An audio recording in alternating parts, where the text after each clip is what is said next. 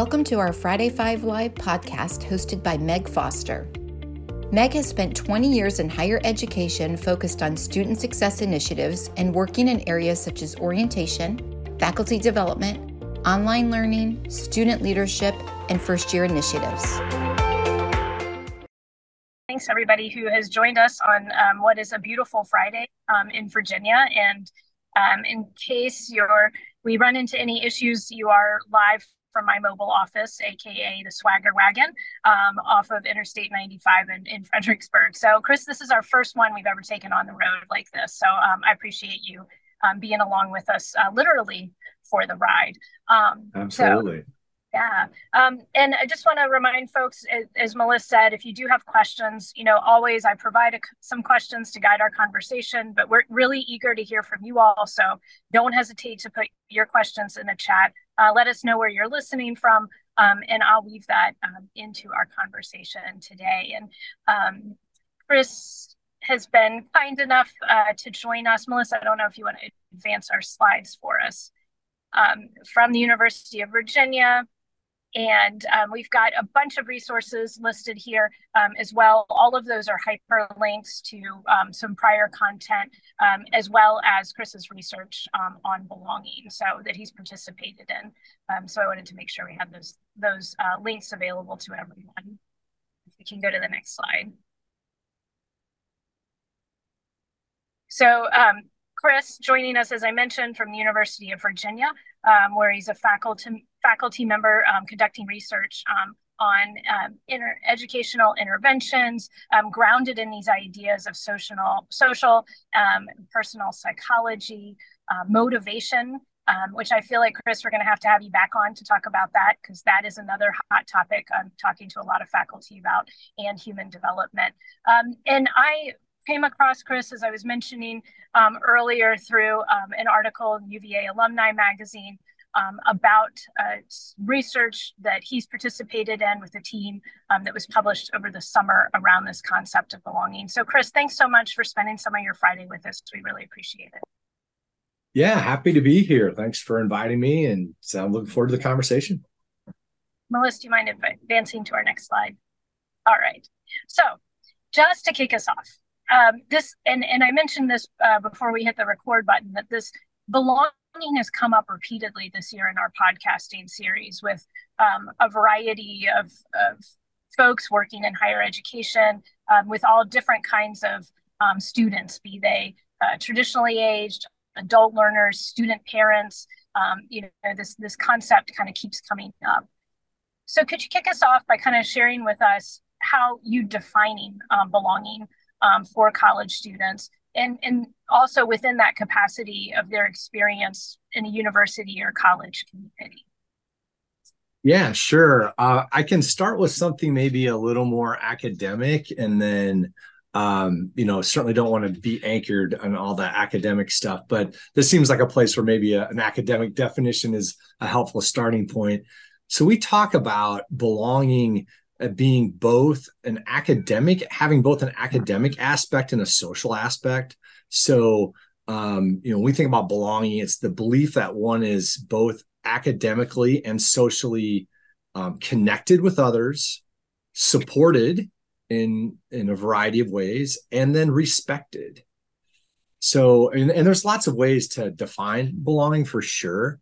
But for us, connection, support, and respect are really important. And you can imagine where, those look a little different in a social space than in an academic space. But a lot of times, when we say belonging in our talks, or when talking to people, they often think of the social part. Are you connected to your peers? And certainly that is an important aspect. The social connection to peers is an important aspect.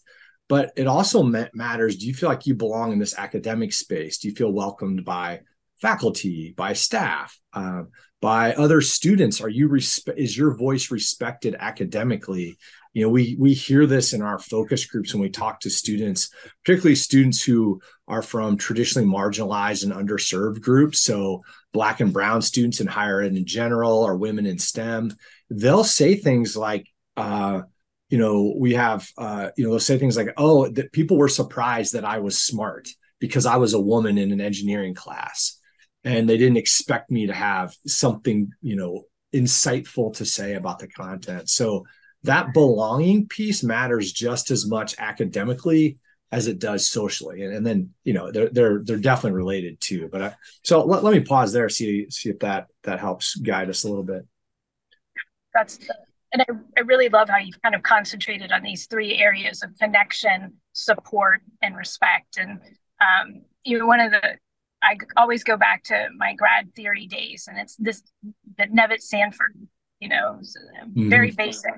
Students need to be challenged and supported to be able to grow. Right. And I know that's basic, but sometimes I feel like we forget about that as we're busy doing the work of institutions. Yeah, and it aligns with, like, maybe many of us have heard the ideas of a safe space versus a brave space. And, Brene Brown talks about this brave space where we can rumble through things. And it's hard to grow if you're not challenged. At the same time, many people enter spaces, whether they're academic or social, under threat because of their skin color or the clothes they wear, their gender identity, sexual orientation, whatever it is. So we have to be mindful that spaces need to be able to support and challenge students from a variety of backgrounds and intersectional identities. And that's the challenge for the classroom instructor, right? You don't always know where everybody is when they show up, but you have to think about that as you design your space. There's challenge and support that are going to be required. Well, you explained that there's kind of some more to this. So this academic, so you've provided us kind of the academic definition, right? And I love that. But sort of any other concepts that we need to understand as we're sort of conceptualizing this idea of belonging? Yeah, I think the other piece that's really important in our work is that that oftentimes people have the lay understanding that, and actually researchers fall into this trap too. So it's everybody that motivation, belonging, whatever, like these socio-emotional things, they live within the student, and they're the student's responsibility. Students just have to be more gritty. They've got to have more of a growth mindset. And then this system we've built in higher ed is perfect if they're gritty and they have a growth mindset. What they're missing out on is the fact that a lot of our motivation and whether we feel like we belong is dependent on the context that we're in, on the situation we're in. And so we like to talk about, especially related to belonging, this idea of opportunity structures. So are there opportunities afforded to people to feel like they belong? And there's a really great article by one of my good colleagues at North Carolina State, DeLeon Gray, so keeping it in the ACC here, the Atlantic Coast Conference, for those of you who follow sports. But he wrote this piece with two of his colleagues where they talk about the kinds of structures that afford students the ability to belong. And they talk about individual structures, instructional structures, and institutional structures. So individual, institutional, and individual, instructional, and institutional. And the individual are the interactions that we have directly with students. So you're a faculty member, you're meeting with students in your office hours. That's an individual interaction, or you're in class with them. Your instructional are the way you structure the learning environment, how the classroom is structured, not just the words you're saying, but how you're structuring, what your grading policies are, what your late policy is. Do you do small group work, etc.? And then institutional structures. So what does orientation look like? How are students welcomed into school? What's the financial aid process like? An example of this at the institutional level is we have 5 children.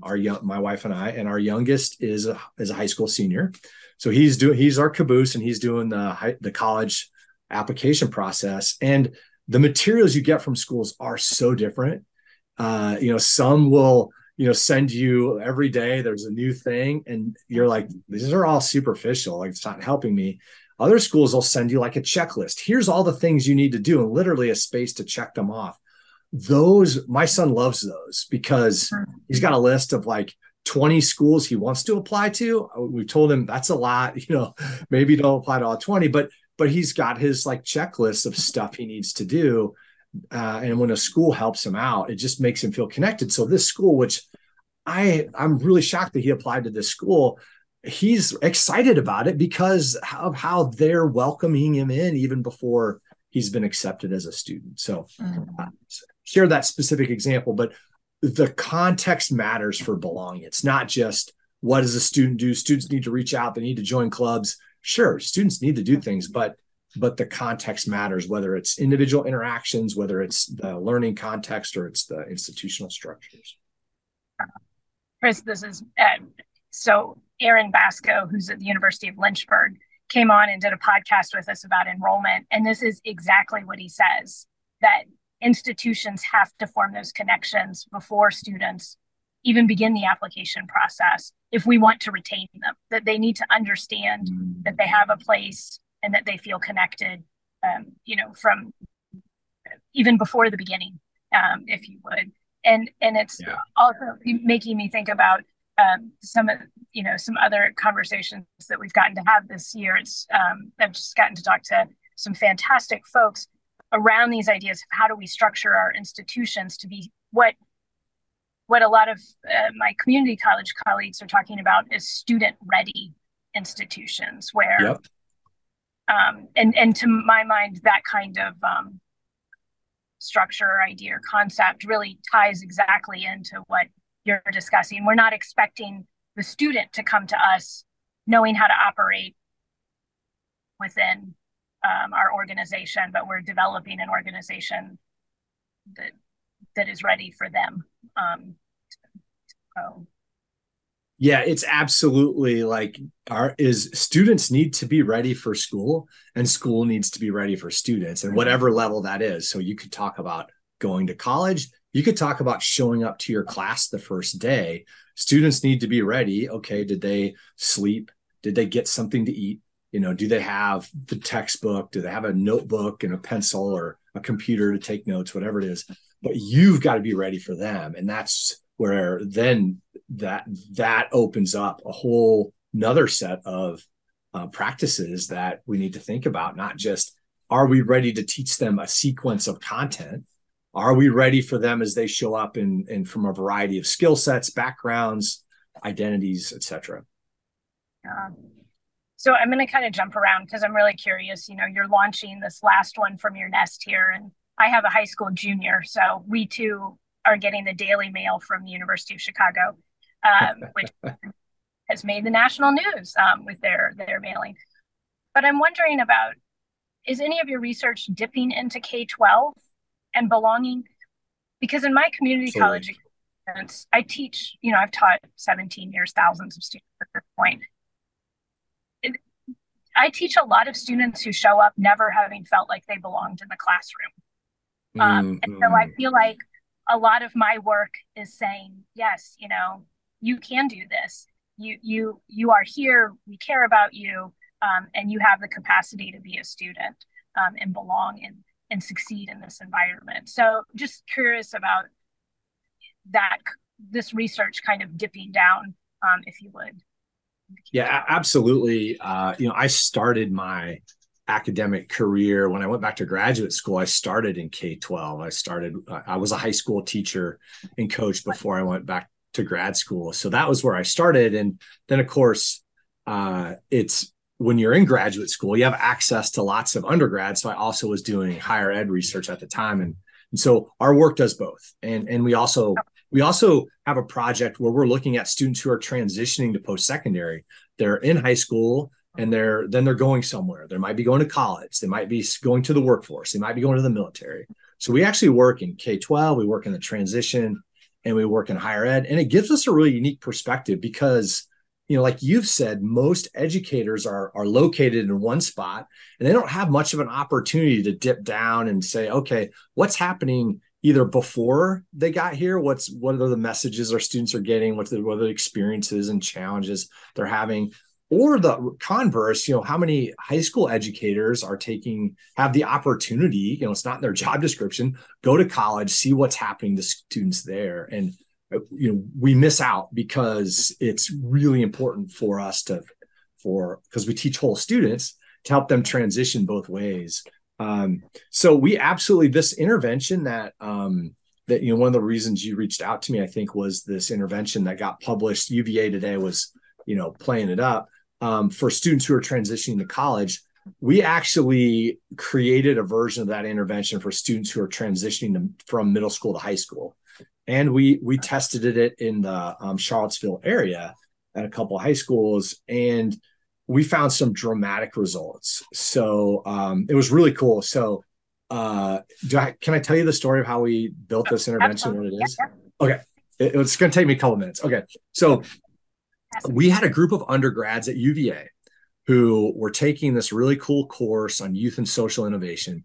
And they were like, hey, we want to help high school students belong, especially students who are often marginalized, whether it's for, their race or their skin color or their sexual identity, gender identity, whatever it is. We want to help those students.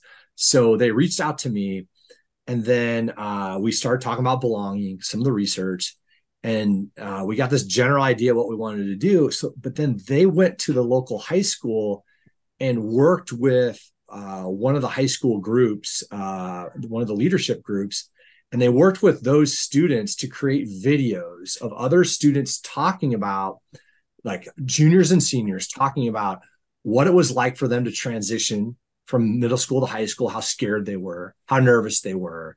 The first day in the cafeteria, they were sitting by themselves and they're looking around and they were so scared. And then, fast forward several months, several years, they're thriving in their school, or they found their spot, right? They found their people, they found their identity.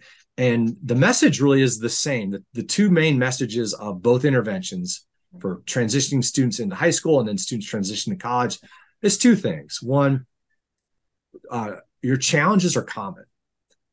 Most students, most humans, when we transition to something new, we struggle in some ways. Some of us struggle more than others. We might struggle in different ways because of our identities and our backgrounds, but we all struggle. Like, nobody knows where all their classes are the first day. Everybody's like, am I going to make it on time? That's one. Two, so struggles are common. And then many of them, not all, but many, maybe most, are temporary. So you'll eventually figure out how to get to all your classes on time. Eventually, you'll make some connections with some other people. Eventually, you won't feel like such an alien. But not everything goes away. If you experience racism because you're a Black or brown student, that may not go away. If you experience bias because you're a woman in STEM, that may not go away. So we don't tell everybody, hey, everything gets better. This is a magical place, because we know it's not. But those two messages actually help people who experience those kind of ongoing stressors. It helps reduce them just to know, hey, I'm similar to lots of other people here. And because some things get better, it gives you a sense of efficacy and a belonging. So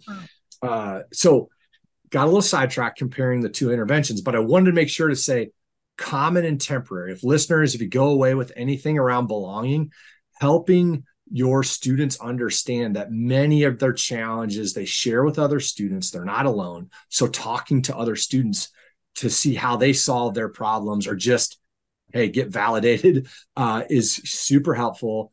And that they're temporary, that you can overcome a lot of these things. What we found in high school was dramatic. Higher GPAs, particularly for students from racially minoritized groups, lower discipline referrals, which is huge, and suspensions, or not tardy so much, but suspensions, or what is the word? Detention. That's the word. Detention, suspensions and detentions. And then also more likely to take more advanced classes when they're juniors and seniors.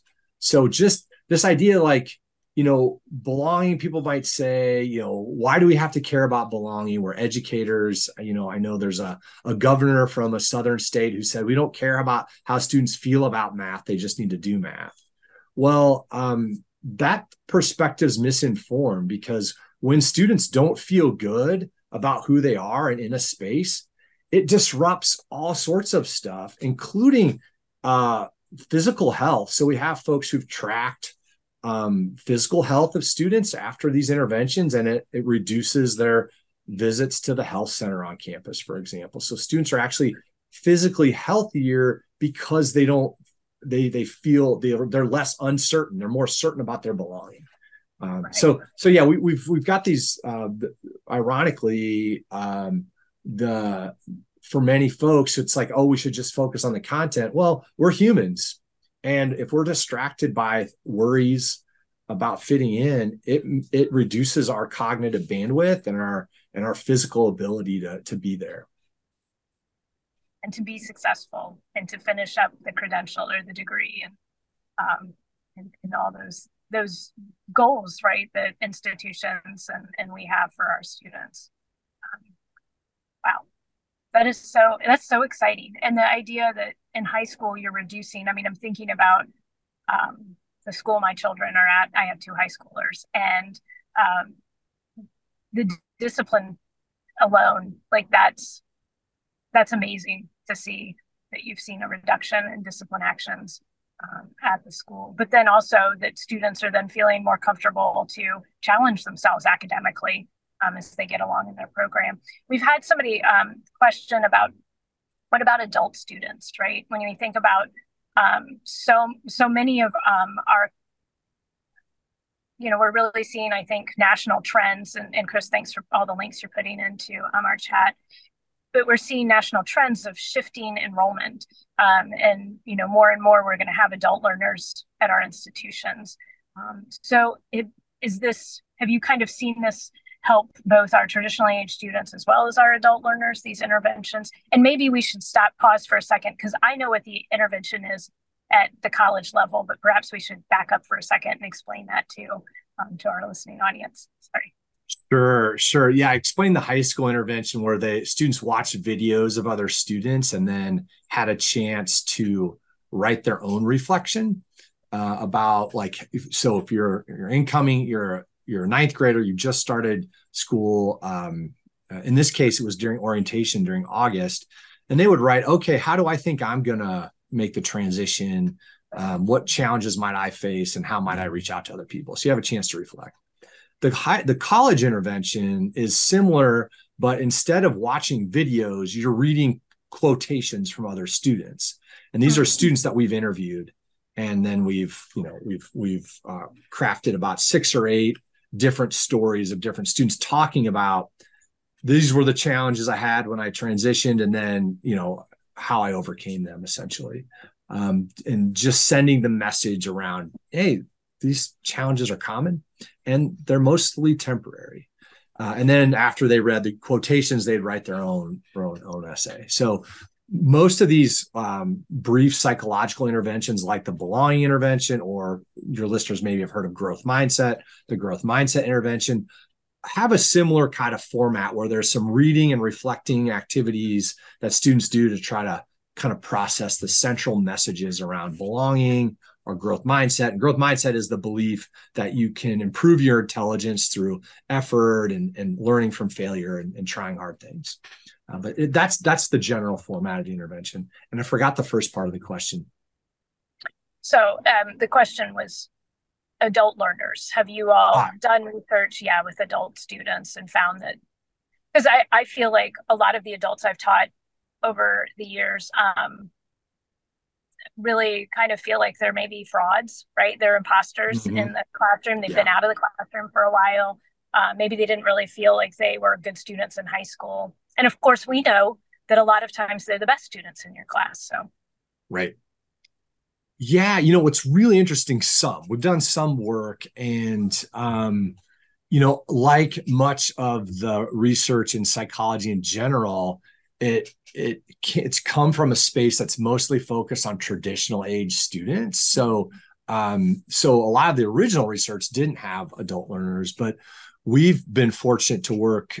We do a lot of work in community college, and there's a lot more adult learners in community college than in traditional four-year schools. So you're right. One of the things we find with adult learners that the worries are a little different. And so like the worries are, it's been a long time since I've done school. Can I get back in this thing? That's one. Actually, that's usually the second one. The first one is, how am I going to make this work? I have life, and now I'm going back to school.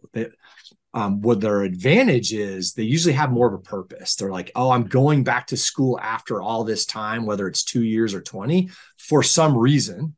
Whereas, a lot of high school students are like, all right, it's the next thing. And they're not always sure of that purpose of like, why would I'm just told I need to get a bachelor's or associates or whatever, but I'm not really sure why.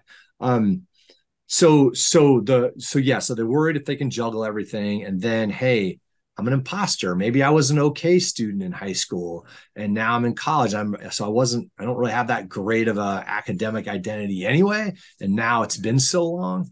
So yeah, they're worried about whether they're going to do it. And we find that those students often really respond to messages around growth. And like, you don't have to know it all now. You just have to know how to figure out. And a lot of times like, oh yeah, I figured out how to get my kids to daycare. I figured out, how to work and be a mom. Like they figured a lot of stuff out. They just have to like realize, oh, I can apply that problem solving skill to learning how to do school too. But then it's like, I don't know technology. When I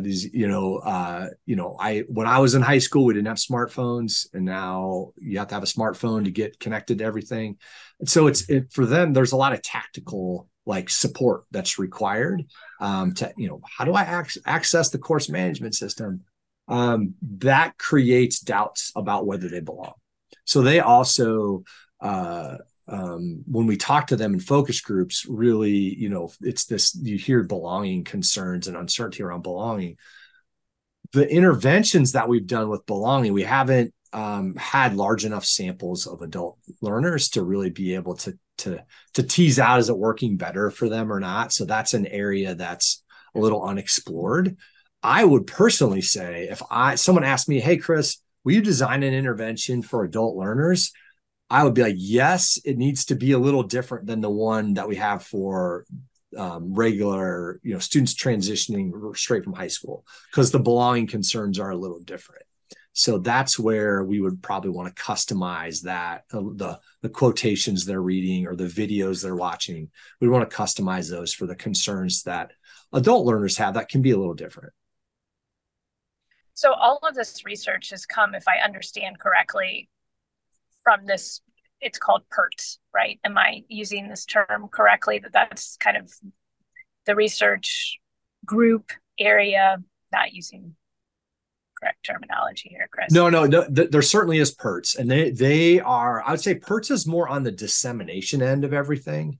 Okay. So they're like helping get this intervention out to colleges. Like if you go on their website, you can sign up and get access to the belonging, what I call the belonging uncertainty intervention, because it's helping reduce concerns about belonging.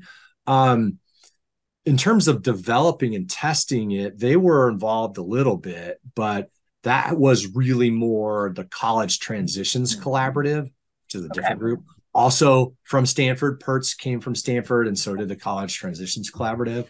And that was the group that I worked with. Then I was a part of developing the intervention for this large scale test that got published recently. And so you mentioned, is it still available for, at some point in time, I was receiving emails from PERTs, and I realized, I don't know, maybe my spam filter got it, but I'm not getting those anymore. Or is it still something that institutions can participate in?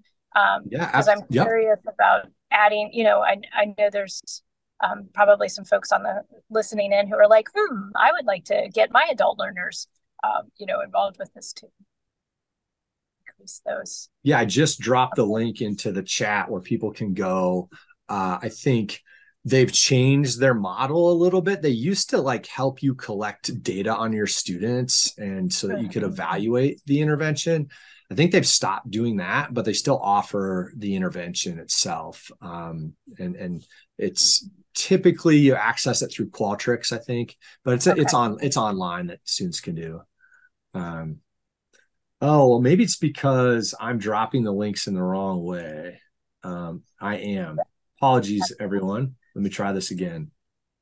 You do have to select the everyone from the drop-down menu. Yes. I can reshare those for you, Chris, if you want. So you don't have to go back. That'd be great. That'd be great. I didn't realize I was not sharing with everyone. Sorry. No worries. So are institutions integrating these interventions like into class? Is it in orientation? Where are students accessing these messages about belonging? Yeah, that's a really good question. I'm not closely connected to PERT, so they would be able to tell you, oh yeah, we have, this percent of our institutions are doing it this way or that way. But what I can tell you that I know anecdotally is yes to both. So I know schools are doing it in orientation, and that's how it was tested originally as well, was in orientation. And whether that was orientation that happened in May or August, like in that somewhere in that window. Sometimes students access the intervention as a part of their online checklist. You go in, you do your health forms, you sign up for your parking pass, you do the PERTS belonging intervention.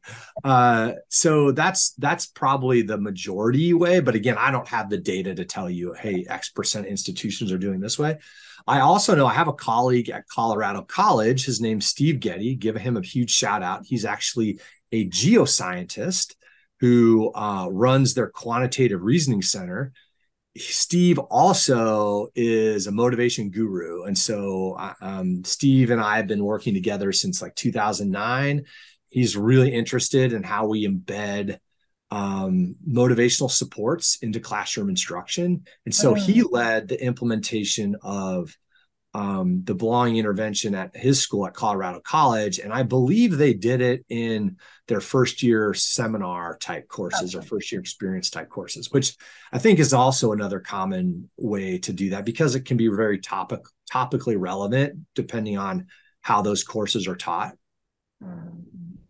Well, and I'm curious about, I know I didn't throw this question in here, but I love that you and Steve are motivation gurus because this as I was at a conference and we were absolutely talking that we feel like if we could crack the motivation nut for students, that's probably like Nobel Prize winning, kind of efforts because it's so challenging to figure out this piece around how do we help students understand motivation, and I teach first year seminar courses and it's 1 credit, right? I get like 10 minutes to explain extrinsic and intrinsic motivation, and then we move right on to right. And I don't know that it really does anything to support students other than the fact they can tell you those terms when they leave the class. But so kind of this last question I have, and we'd love to hear if folks have questions for Chris. We do have them for a few more minutes, but advice to our institutions that are trying to support students, that are trying to create motivational interventions so students can better understand motivation. So curious around that because it's so connected, right?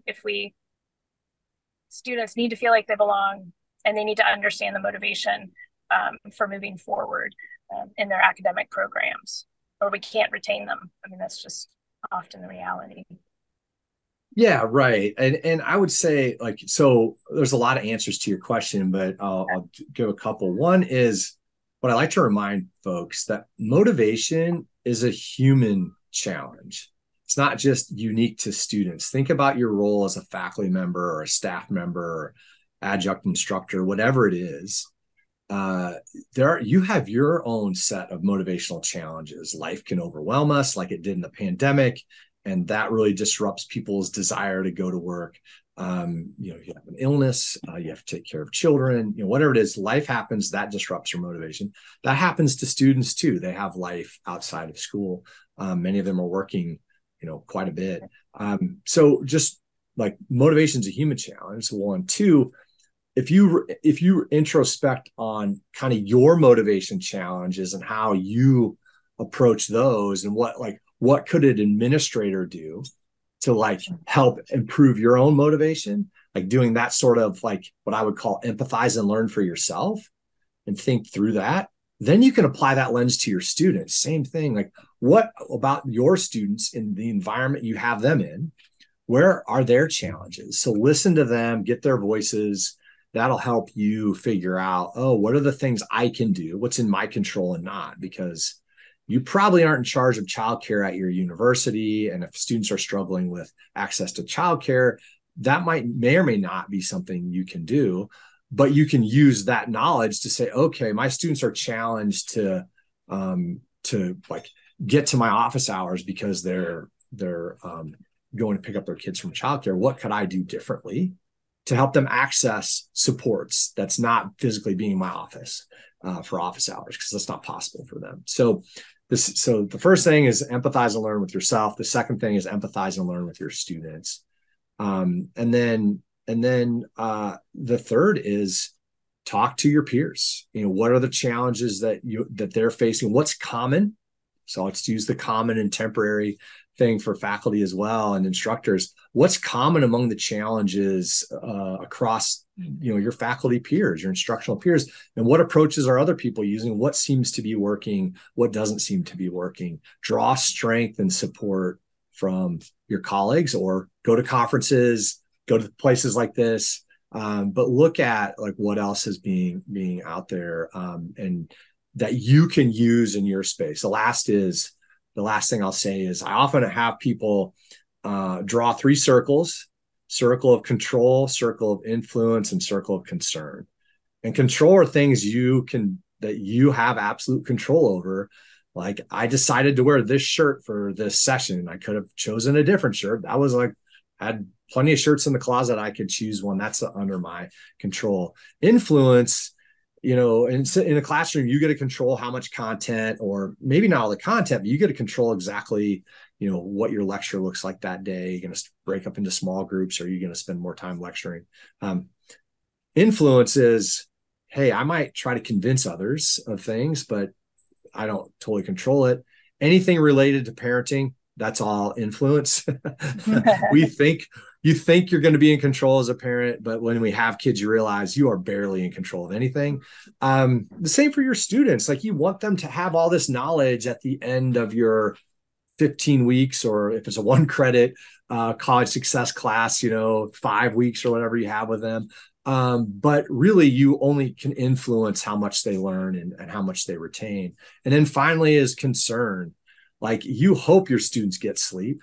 You hope they're fed well, but that's up to them to really figure out. Now, maybe you can provide some supports for that, bringing it to the influence where you provide food for your students. But most of us don't have the resources to do that right at hand. So it's just an influence. So think about all the things that you hear other people are doing. What's in your control? Because someone else might have more control over their environment than you. You might not be able to ship textbooks because you're teaching an entry-level course. There's 20 other faculty teaching that entry-level course, and you all have to use the same textbook. But you probably have some choices around pedagogy. You probably have some choices of what the first day looks like, how you welcome students. Do you memorize all their names? Do you greet them at the door? So there are different things you can do in your circle of control. So often when we go learn from other people, we can be like, oh, I want to do everything. But then we don't have that control or the time. So empathize with yourself, empathize with your students, learn from your colleagues, and focus on what you can control. That's the 4 places I'd start. I think those are great advice. And, one of the things you said was listening to our students. And I think that's so important. I think sometimes we're guilty of sitting at conference room tables, right, and making decisions about programs or interventions without actually having asked our students, what is the experience like? Where are the hurdles they're finding? Where do they need our support? So I always want to elevate our student voices as much as possible. Well, Chris, I just want to say thank you so much. We did get a comment in the chat that Melanie said, at their institution, they're using Skip Downing's On Course book, which is something a lot of us use, I think, in teaching first year experience classes. I've taught with that one, and that it's got some good information around understanding motivation. And he uses a formula: motivation equals values times expectations. And then I guess there's kind of a rubric you can use with students to kind of evaluate that. So thanks for sharing that with us, Maura. We appreciate it. And Chris, thanks for all the resources that you've put in the chat for us. There's a lot of fantastic content there. And you've got a great chat in there from Kim Shelton. So, and Chris is sharing that, yes, they too use the same formula. So it's great. I seem quite young for my music preferences. Well, I'm definitely into I've been through 5 decades already of my life. So I think they're probably more on brand than you realize. But so someone commented about a motivation formula, values by expectations.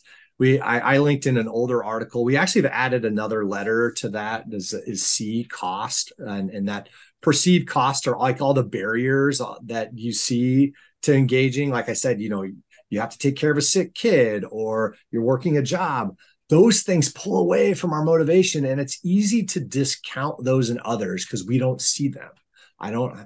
We see, Meg, that you are in your car and you shared early that, hey, the traffic was bad. But we just see you in your car. We don't exactly know why you're in your car.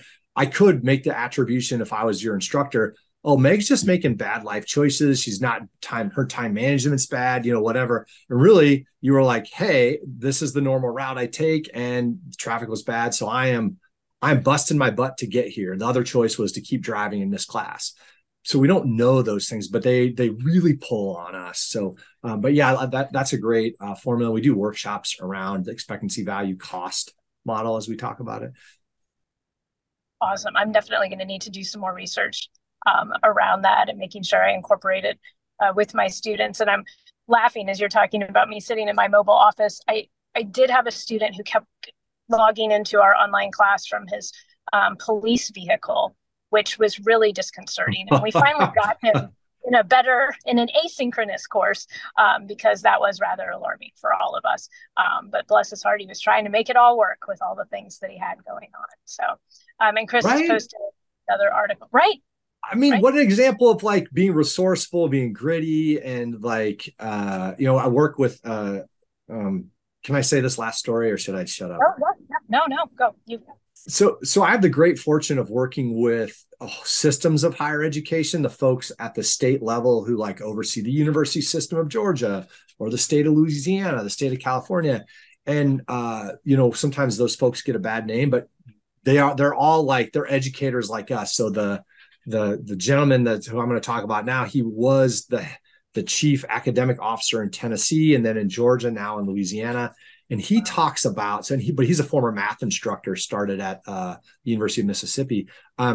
He talks about the grit tax that students have. Like if you're working a bunch of jobs or you're working 30 hours a week and you're a full-time student, there's a tax to juggle all of that to make your work schedule match your class schedule. And then the transportation in between, and Lord forbid, if you have a family or anything else.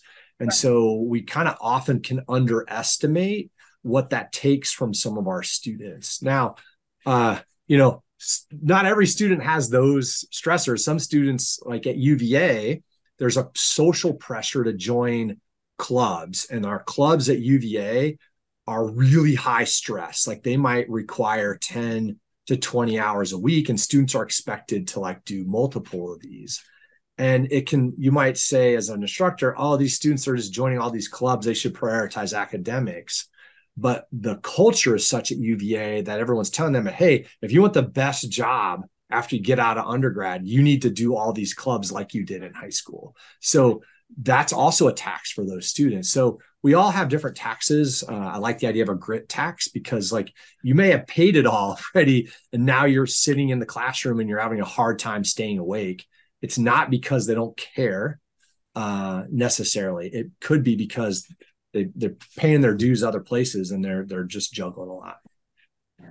Well, Chris, that is a fantastic story, I think, to wrap up with. Thank you so much for your time today. I have taken lots of notes and just learned so much from you. I really, really appreciate you sharing your knowledge with us and with our listeners. So we're going to wrap up 2023. December 1st is our last podcast this year, and we're going to look back. And Chris, you're kind of going to be of it in a way. We're going to talk about sort of terms that have defined the words that have defined 2023 in higher education. I've got a panel of folks who are going to join us from across higher ed. And belonging was the first term that people said they wanted to hop on. So I feel like that's a nice kind of continuation of our conversation today. So Chris, thanks so much for being willing to come on our podcast. We appreciate all you've shared with us. Well, hey, it was great to be here. And, for listeners, you can easily find me on the web. My email is available if you want to follow up. Always happy to continue the conversation. Thanks. Happy Friday, everybody. Hope there is time for rest and renewal in your weekend, and take care.